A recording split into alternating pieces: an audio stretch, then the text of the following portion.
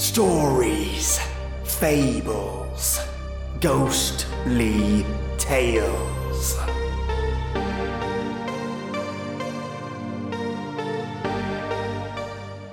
A man is on trial for a horrendous act, but we know not what the act is.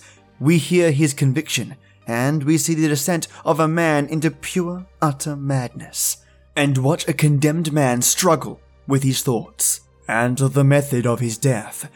There is also a man with a pendulum, prison cells that are swarming with vermin, and we learn that our condemned man, the man on trial, is Captain Delbris, doomed to a terrible, terrible death, guided by his love Beatrice. But is she really there? We witness a man struggling with fear, isolation, and a prison both in his mind and perhaps also the pit where he resides, a dungeon that moves, shifts, and changes, a terrible descent into darkness that consumes all those in the pit. The Pit and the Pendulum is today's episode, an adaptation by Suspense Radio from none other than Edgar Allan Poe. Yes, the very same heavyweight of the Telltale Heart. Well, Suspense Radio added the Spanish Inquisition and the man on trial to the narrative of the story, amongst other narrative additions and terrifying effects and sounds. Anyone with a slight fear of rats? Well, consider this a light warning. And the Suspense Radio team loved this adaptation so much, they've actually got 4 other adaptations of the very same story. I'll include all 4 links in the episode notes, and one of them has the very awesome Vincent Price as the role of the prisoner. Ooh, cannot wait to listen to that one as well, mates. Good old Suspense Radio showing us how it's done, right? Love it. Now, listen to the language used in this episode. You can really hear the poetic descriptive writings of Edgar Allan Poe in the main character dialogue. The narrator and the prisoner in this episode is played by Henry Hull, and Henry blows this one out of the water with a stellar performance. Each word will have you hanging on the edge of your seat. So get comfortable and listen to today's old-time suspense radio drama just for your ears, remastered and waiting just for you to listen. Also, hang around to the end, where I get a chance to talk a bit about Henry Hull himself. Enjoy.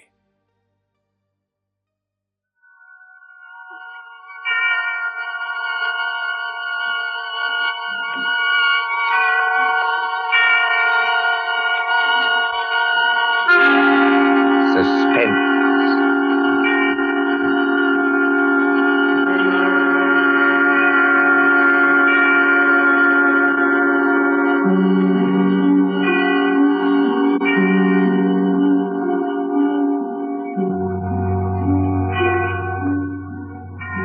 This is your narrator, the Man in Black, again about to introduce tonight's Columbia program, Suspense.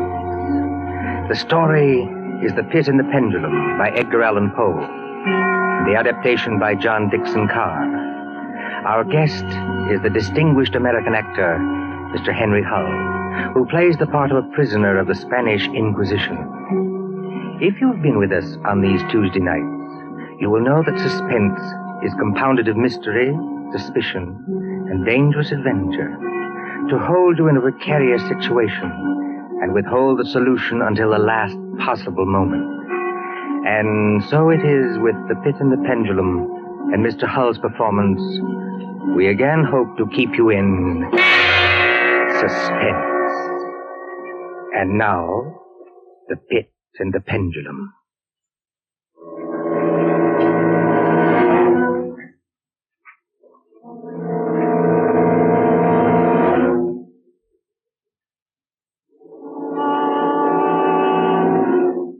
I was sick unto death with that long agony.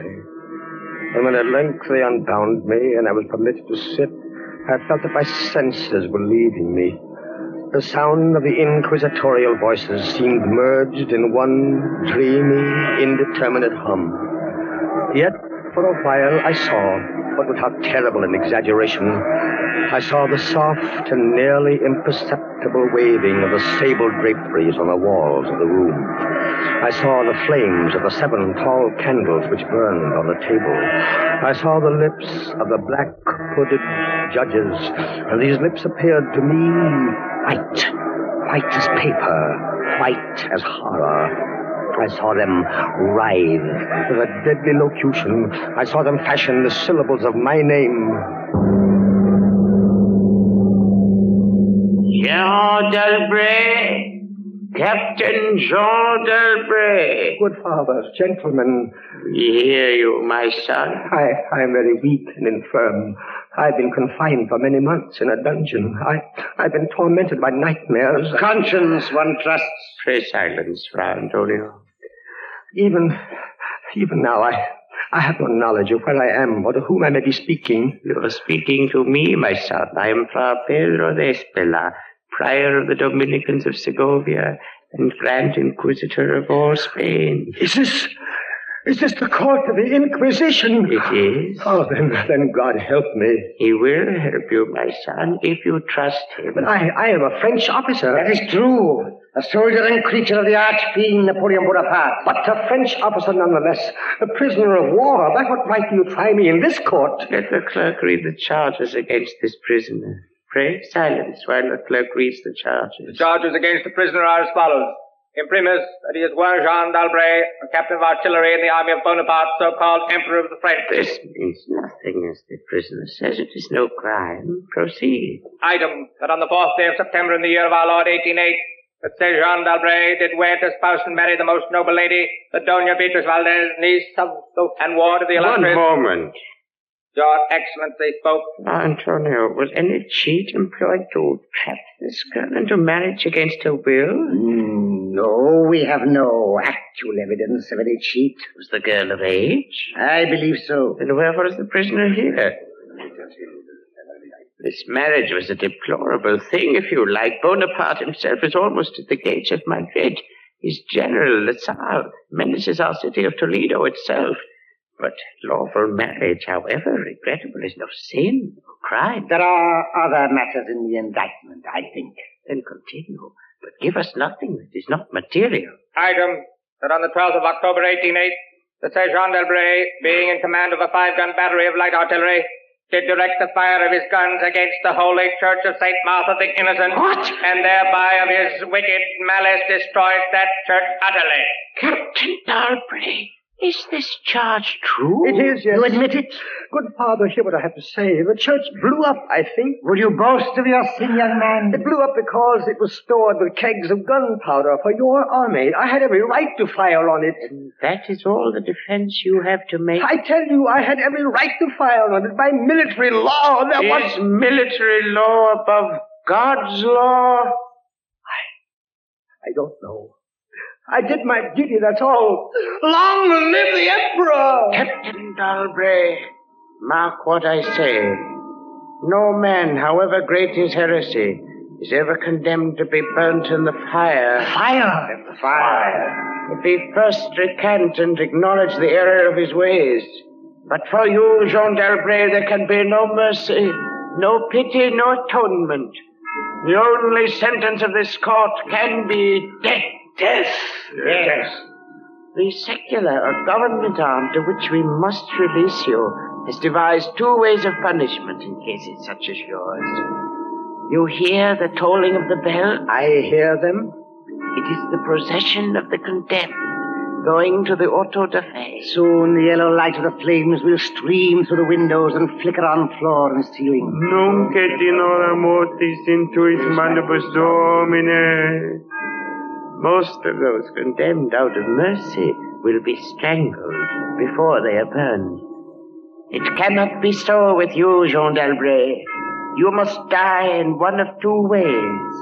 Either with the direst of physical agony. A slow fire of green wood, iced bandages about the head and the heart, so that the fire does not approach too quickly. Or else, Jean d'Albret, you must die in a certain other way. Have done with this. Pass your sentence and let me go. The law does not permit me to tell you now what this other way is. The sentence of this court, therefore... I had swooned. Yet still, I would not say that all of consciousness was lost. In the deepest slumber, no. In delirium, no. In a swoon, no. In death, no. Even in the grave, all is not lost. There are shadows of memory which tell us indistinctly of tall figures that lifted me and bore me in silence down, down, still down, until a hideous dizziness oppressed me at that descent into the earth. Then, as consciousness swam back to my wits, darkness, stone floor, and darkness. Oh, Beatrice! Beatrice, my wife, Beatrice! Did you call me, Jean? Beatrice, was that you who spoke? Yes, Jean. You were here in the dungeons of the Inquisition. I am not really speaking to you, my poor Jean. I am only in your imagination. Am I mad, then? No. But your brain is fevered. You only think you hear me. No, I do. I hear you clearly. As clearly as I once heard you. In the little church near the Ebro where we were married. Yes. I destroyed that church, Beatrice. I had to. It was my commanding officer's order. I know, Jean. Be comforted. There are those who care. You won't leave me. As long as I am in your heart, I shall be here. I was strong once. Now I'm weak. Once I was reckless. Now I'm afraid. What am I, Beatrice? What are they going to do to me? I cannot tell. Remember, my voice comes only from your own brain. Are you fettered? Fettered? No. They've not chained you to the wall. No. They've taken away my uniform. They've given me sandals and a robe of what feels like coarse serge, but I'm still free. Free. Take courage, Jean. Free. And in the grasp of the Inquisition. Beatrice. Yes, Jean. It's completely dark. There's hardly any air. I dread to get up.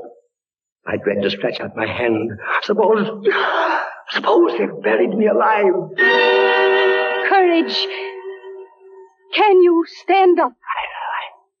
I think so, yes. Then walk. Walk as far as you can. Measure the limit of the cell. If this is not a tomb... You're right, Beatrice, as always. I'll try. Are you on your feet? Yes, now pray. Pray for a poor devil who always meant well. 1 pace, 2 paces, 3, 4. You are very weak, Jean. Rest a moment. Where are you now, Beatrice? In the flesh, I mean. You know that, Jean. In the old house by the olive grove. Scorned of my people. Yes, I know it. Each morning I climb to the hilltop and watch. Go on. Sometimes I think I hear gun wheels rumble in the hills. Yes. And long-moving columns with the red dust rising above Go on. First come the heavy cavalry in plume-crested helmets. Yes. On their flanks wheeling like hawks, light hussars in blue and scarlet. And behind them, in a glitter of bayonets as vast as light points on the sea, rank upon rank, the long gray coats and the tall bearskin caps. The old guard and the grand army. It is only a vision, my dear one. They do not come. Will they ever come, Beatrice? I cannot tell. Then I must face what has been prepared for me. Walk again, Jean. Try. Keep your hand in front of you. This robe, it impedes me. The floor is treacherous with slime, but I'll try. 4 paces. 5, 6, 7. It can't be a tomb. 8, 9. Look out! I'm all right. I fell to my knees. The robe tripped me. My hand is in front of me. It's lower than my face, but I feel nothing. Nothing, Jean. It's a pit. A circular pit. And I fell on the very edge of it. Oh, They would have made you walk into it. Yes. Oh, there's a loose fragment of rock just inside the edge. Now, if I can dislodge it. Listen.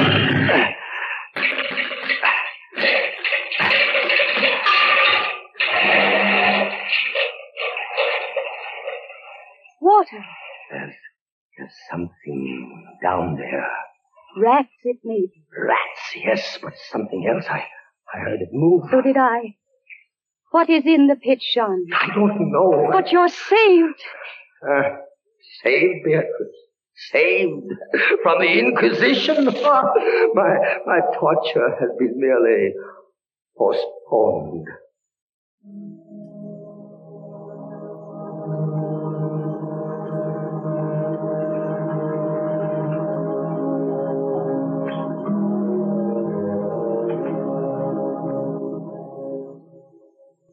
Last, a deep sleep fell upon me. Sleep like that of death. How long it lasted, I know not. But when I opened my eyes once again, I could see. Yes, see. My prison was large and lofty. Its walls formed of massive iron plates, bolted or joined together. A wild, sulphurous luster, I could not trace its origin, lit up the dungeon, and the circular pit, and the crudely daubed skeleton figures painted in evil colors on the iron walls. Skeleton figures, demon figures, gargoyle figures. Their colors a little blurred, as from the effects of the damp. It must approach you slowly and force itself into your mind. It must stalk you like a tiger. It must bring you face to face, at last, with the King of Terrors. When I regained consciousness, I lay on my back and at full length on a low framework of wood. To this framework I was securely bound by a long fastening resembling a surgical bandage. Bound? But why? Why? The bandage passed round and round my body, leaving at liberty only my head and my left arm. With much exertion, I could supply myself with food from an earthen dish on the floor beside me. It was meat, highly seasoned, but there was no water. Beatrice! Beatrice, where are you? Here, Jean, as always. Your voice sounds stronger. Does it, Jean? And I can see you now. I can see you as clearly as I saw you months ago. How I wish it were true. Your bonnet and the parasol you carried in summer, and the high-waisted blue dress. You are weaker, my dear, and more fevered. Have I been asleep? Yes, Jean. They must have been here while I slept. They bound me. Why? Stop those voices! Stop them! Mine too, Jean. I am not here either, you know. Don't drive me away. Beatrice, look. Where? At the ceiling of this room, 30, 40 feet up, what do you see? I see painted on the ceiling a figure of Father Time. Anything else? But Father Time carries no sign. No. He carries instead what looks like a gigantic pendulum from an ancient clock. About one thing, I swear I'm in my right senses. I saw that pendulum move. A painting cannot move. Yet I swear the pendulum did move. It swung a little back and forth, just like a real pendulum. Try not to trouble your brain. That pendulum is real! Beatrice, take care. Take care of what? You're not looking at the pendulum now. Take care of the rats from the pit. I see them. They're swarming out in dozens. You can see their eyes glitter. One of them ran across the hem of your dress. Did it, Sean? What did they want? They caught the scent of the meat in the dish beside But you. they'll not get it. Go away, you vermin! Move your hand above the plate, Jean. Move. Beatrice, where are you going? I can hardly hear you. You are sending me away, Jean. I sending you away. My poor loved one. You can't bear to see the rats running about my feet. Beatrice!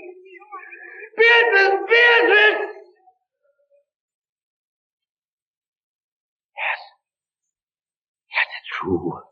In a cell swarming with vermin. There are others I had rather see here. I'd rather see.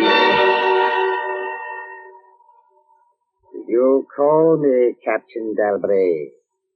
Then in spirit I am here. Who are you? Don't you recognize me? No, I do not. I am that second Inquisitor, Fra Antonio, whom you thought unfair at your trial. But we were not unfair. We administer the law. That is all. Go. I command you, go. Not until I have first told you what you already guessed. Which is? There are two forms of death for such as you. One, death with its direst physical torture. The other, death with its direst mental torture. And I have been condemned to the second? Your guess is good. Listen. Do you hear anything? Yes, I do. I hear something. Turn your eyes upwards. Look at the ceiling. Pendulum. Aye, the pendulum. It's descended. Only a foot or so, as yet. As you notice, it is not really a pendulum. Its underside is a crescent, formed of razor-sharp steel. You mean? A ponderous weight, Captain Dalbray. Its movement is slow now, but soon it will take on momentum. It will swing wider and wider, 30 feet perhaps. Presently, as it swings, you will hear it hiss, and with each broad movement, it will creep a trifle lower. Steel is directly above me. Yes, above the region of your heart. Lie still and look up at it. How long before? You need have no immediate fear. It will not be too soon. But how soon? Who can tell? In the name of pity, give me some answer. Hours, perhaps days. It's beginning to swing wider. I can't take my eyes from it. Its glitter fascinates you, eh? See how it shines in that wild light. And this is your utmost refinement in cruelty. The law, Captain Dalbray, is never cruel. And now, still in spirit, I leave you to your meditations. It will not be too soon. Minutes, hours, days.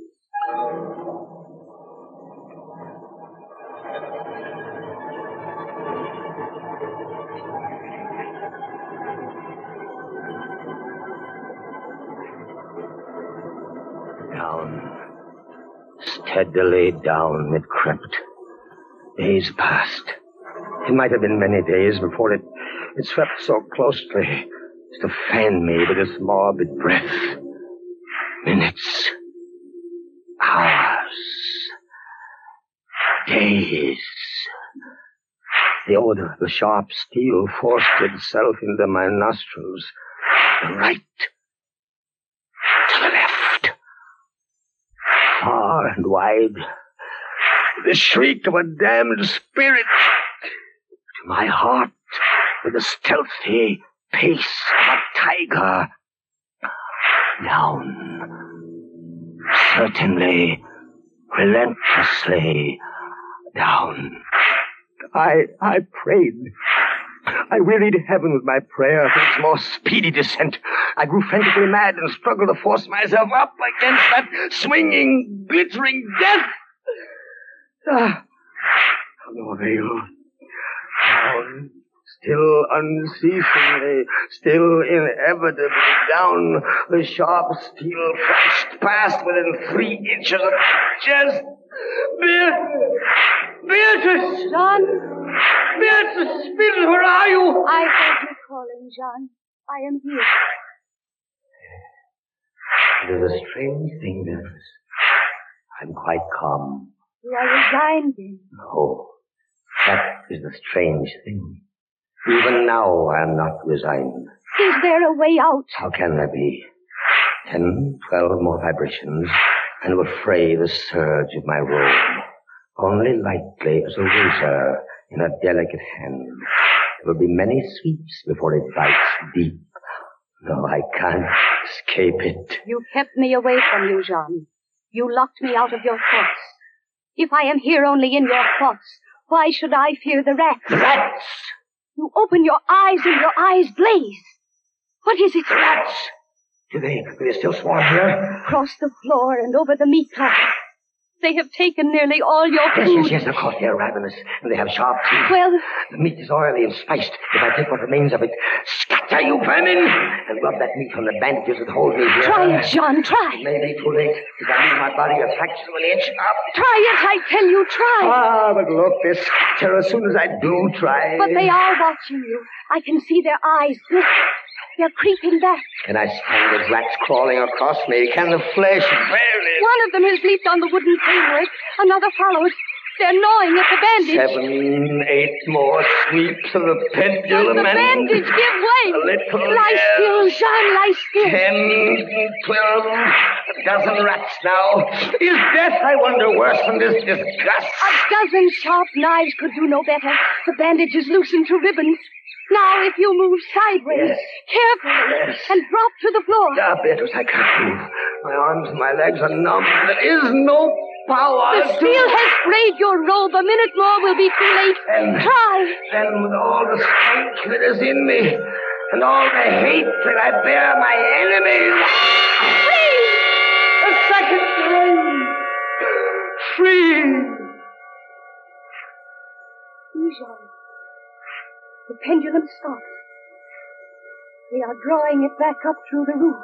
Each move I make is watched. You never doubted. Yet with all they could do to you, they have failed twice. They will not fail. No more dallying with the king of terrors. What else can they do? I can't say. See how the rats gnaw in silence at that bandage. To what food, I wonder? But you escaped the pit. I escaped it once. Listen. What do you hear? A groaning.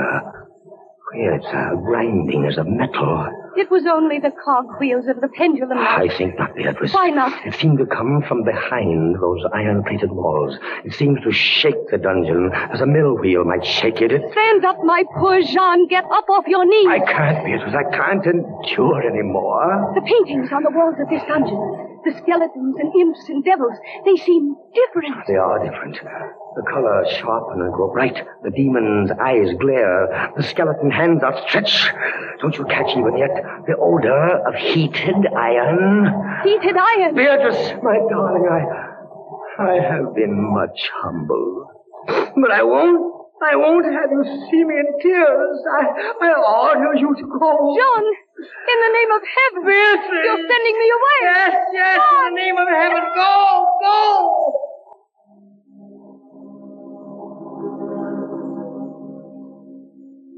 A suffocating heat pervaded the prison. A deeper glow settled in the painted eyes that glared at me. I could draw no breath of air into my lungs.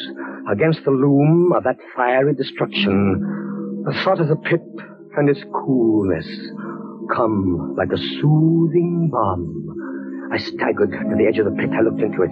The enkindled walls and roof lighted it to its depths. Yet for one wild moment, even then, I refused to believe the horror of what I saw beneath me. Does the pit please you, Captain Dalbray? Not the pit! Merciful God, anything but that! And how shall you avoid it? Look. This dungeon has changed its shape. That is true.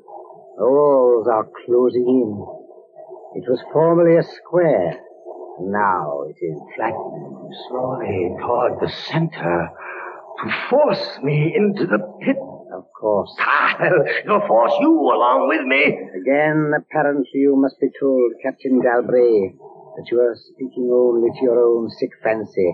I am not here at all. Farewell. And now closer and closer through the red burning walls, forcing me into the pit with a swiftness that left me no time for thought. I shrank back, but the closing walls pressed me relentlessly onward. At length, for my seared and writhing body, there was no longer an inch of foothold. I screamed once. I tottered on the edge of the pit.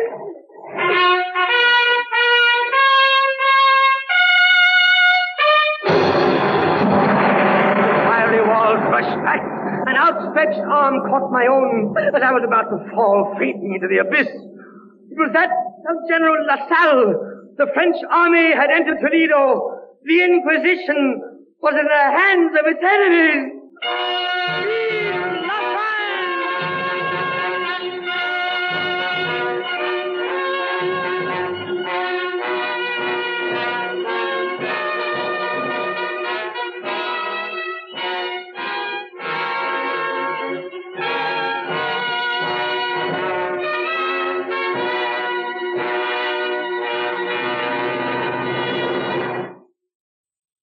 And so closes Poe's celebrated story, The Pit and the Pendulum, starring Henry Hull.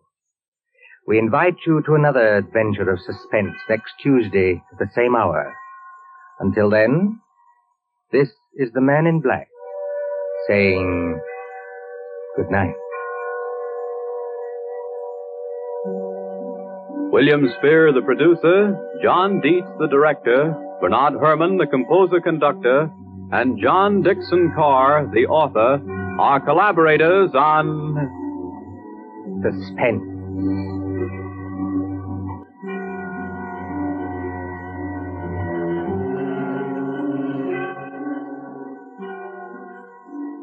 This is the Columbia Broadcasting System.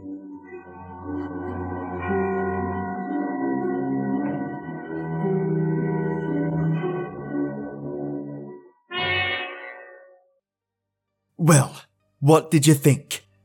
Definitely different, right? It blew me away when I listened to this one.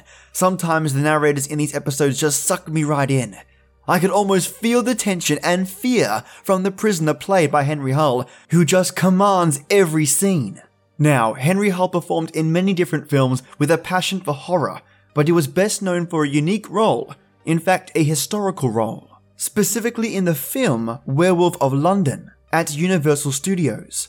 Now, I don't mention this offhand, there's some importance to this, because Henry Hull, in playing Werewolf of London of 1935, was apparently the first werewolf film.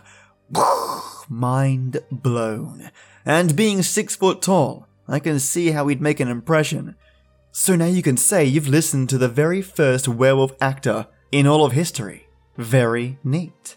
Henry Hull also has this unique way of delivering emotion, and I found a newspaper quote regarding his performance as thick as a slice of ham. And rightly so. Strangely enough, one of the key reasons he hopped into acting both through voice and on stage was the success of his brother, Shelley Hull, in the same space. He actually started acting quite early on, having only stopped his career temporarily in acting to prospect for gold, using his skills as a mining engineer.